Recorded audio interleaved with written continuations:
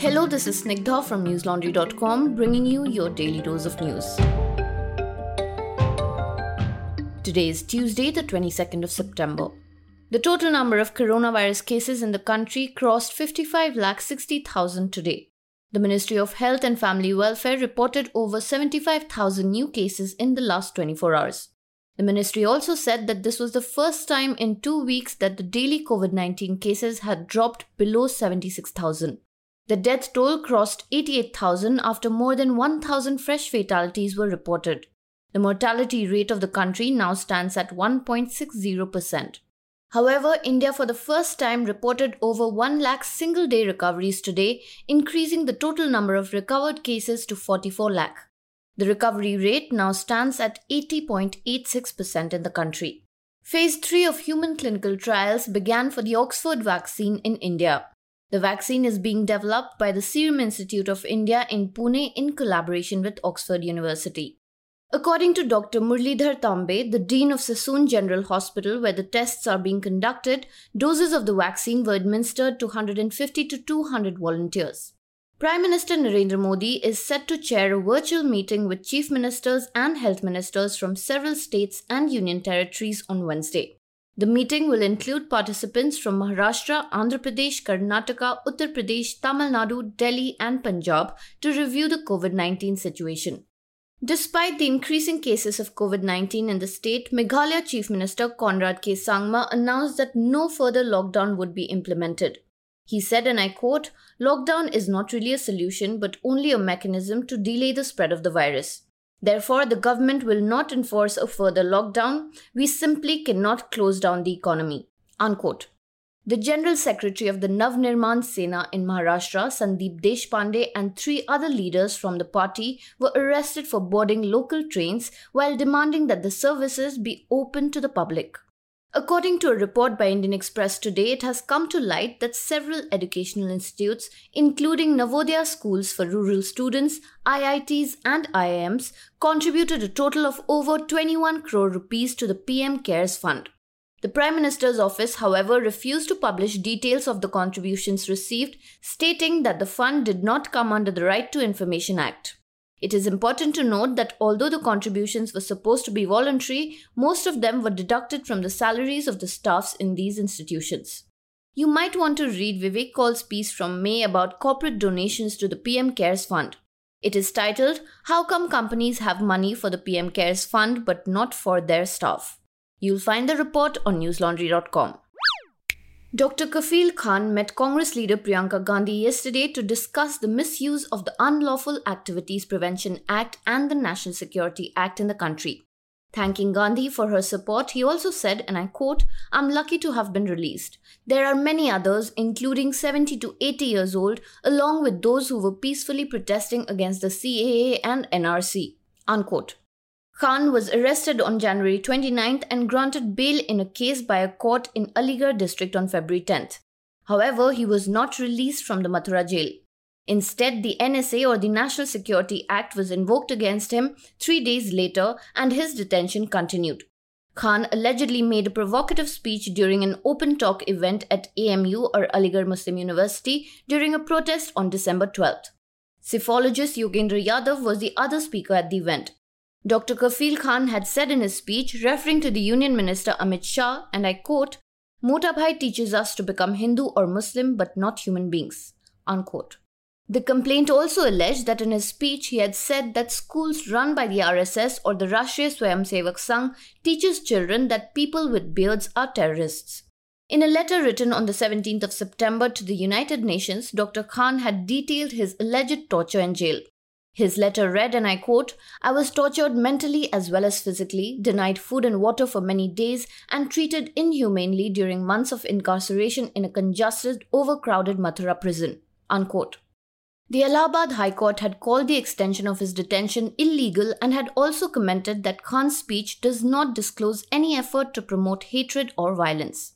Do watch Kafil Khan's interview with our reporter Basant Kumar on News Laundry Hindi, where he details the kind of torture, both mental and physical, that he was subjected to while in jail. He also spoke about the rumors of him joining Congress in the interview. Talking of torture, during the court hearing on the conspiracy case of the Delhi riots, accused student activist Gulfisha Fatima, who joined via video conference from Tihar jail, said that she was facing mental and emotional harassment by jail authorities. Addressing the additional sessions judge Amitabh Rawat of the Karkarduma District Court, Fatima said, and I quote, "Sir, I have a problem in jail. Ever since I was brought here, I have been constantly facing discrimination by the jail staff. They called me an educated terrorist and hurled communal slurs at me. I'm facing mental harassment here. If I hurt myself, only jail authorities will be responsible for it." Unquote. Judge Rawat asked her if her grievance was against a particular individual. The judge also asked Fatima's lawyer Mahmood Pracha to file an application about the matter. Fatima's lawyer responded saying he would do so, but his client's remarks should be recorded in the order sheet for the day. Fatima was arrested for participating in the Jafrabad anti-CAA protest and charged under multiple sections of the Indian Penal Code. She was granted bail on May 13th, but she remained in jail after she was slapped with the stringent Unlawful Activities Prevention Act and Arms Act in another case under the Indian Penal Code. At least 21 people, including students and activists who were involved in the protest movement against the Citizenship Amendment Act and the National Register of Citizens in December and January, have been arrested under FIR 59 of the Delhi riots, which invokes the UAPA or India's anti-terror law. Former JNU student and human rights activist Umar Khalid, the main accused in the case, was also arrested on 13th of September. Do read Ayush's report based on his interview with Umar Khalid not long before he was arrested.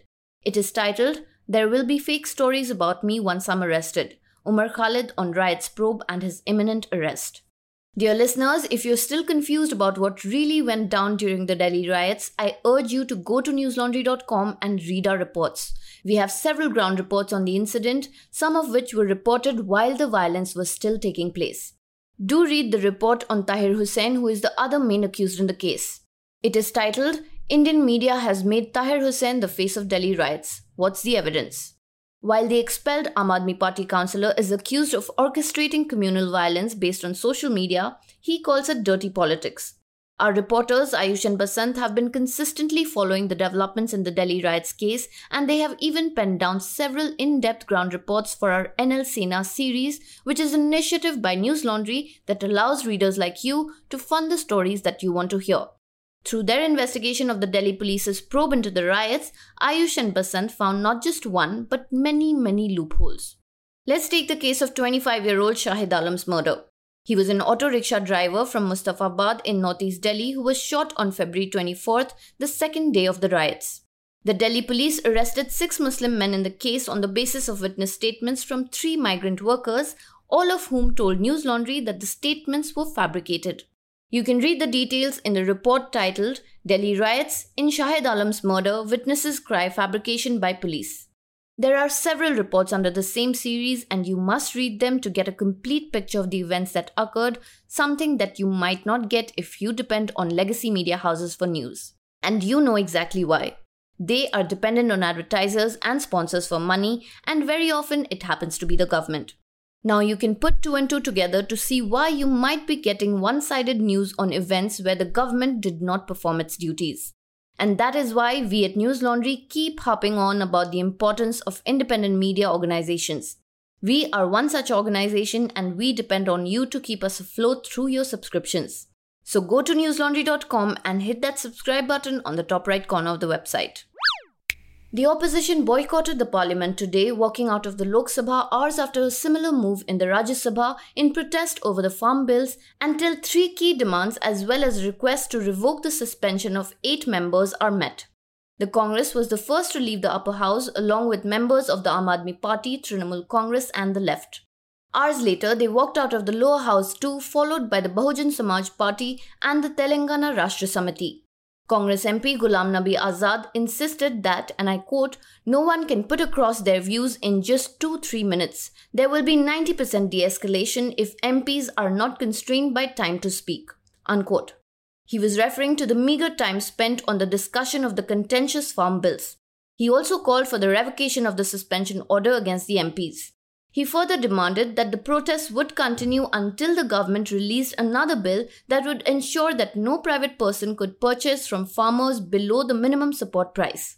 Congress leader Sachin Pilot also called the bills anti-farmer and compared the suspension of the MPs to a dictatorship. Many of the suspended MPs had spent the night outside the parliament in protest. Opposition members accused the deputy chairman Harivansh Singh of helping the government rush through the farm bills in the Rajya Sabha on Sunday without following democratic process. This was because he had rejected their calls for sending the bills to a select committee for a review or even to extend the discussion till Monday. The bills were passed with a voice vote after the chair rejected opposition calls for physical voting and division of votes. In response to the opposition's protests, Harivansh Singh observed a day-long fast against the MP's unruly behavior. He also went to the protesting members with tea and served it in cups this morning on the lawns of the Parliament complex. The suspended MPs rejected his tea diplomacy, calling him anti-farmer. The Prime Minister, however, supported his move, calling it humble. Manoj Tiwari, the Delhi BJP MP, went on to call for the arrest of the suspended MPs. Union Minister and BJP leader Ravi Shankar Prasad said that the government will consider revoking the suspension of the 8 Rajya Sabha members only after they apologize for their behavior in the upper house. And now for some international updates. There are currently 31.3 million cases of COVID-19 infections reported around the world, including more than 965,000 deaths.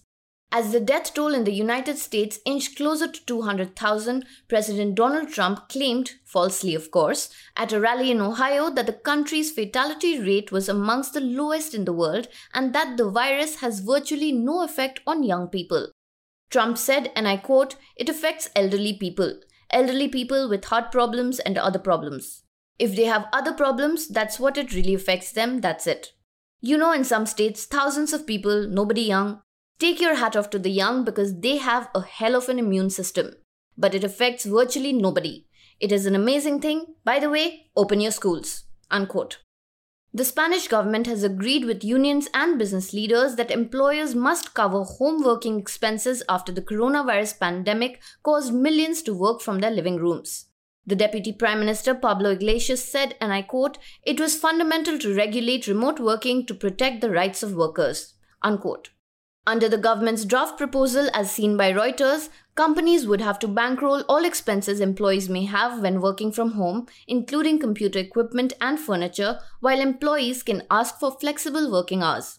The benefits would only apply to employees who stay at home for at least 30% of their work schedule, and employers will have the right to monitor workers' online presence while respecting dignity and privacy and ask them to be flexible about working hours. In other news, Mark Chapman, the man who killed John Lennon, has apologized to Lennon's widow Yoko Ono 40 years after his death. Chapman shot Lennon 4 times outside his Manhattan apartment in front of Yoko Ono in 1980. Last month, he was denied parole for the 11th time following a hearing. During the hearing, Chapman said that he had killed the 40-year-old Beatle for glory and that he deserved the death penalty. He added that he thinks about the despicable act all the time and accepts that he may spend the rest of his life in prison. Chapman said, and I quote, "He was extremely famous. I didn't kill him because of his character or the kind of man he was. He was a family man, he was an icon, he was someone who spoke of things that we now speak of, and it's great. I assassinated him because he was very, very, very famous, and that's the only reason that I was very, very, very much seeking self-glory, very selfish." Unquote. At the parole board meeting, Chapman was described as being deeply religious and a devoted Christian. He now works in a restricted block of prison where he was placed for his own safety as a clerk and a porter. That's all for today. Have a great day or a good night, depending on where you're listening from. See you tomorrow. All the News Laundry podcasts are available on Stitcher, iTunes, and any other podcast platform. Please subscribe to News Laundry. Help us keep news independent. To catch all our podcasts on news, pop culture, current affairs, and sport, visit newslaundry.com. Follow us on Facebook, Twitter, and Instagram, and subscribe to our YouTube channel.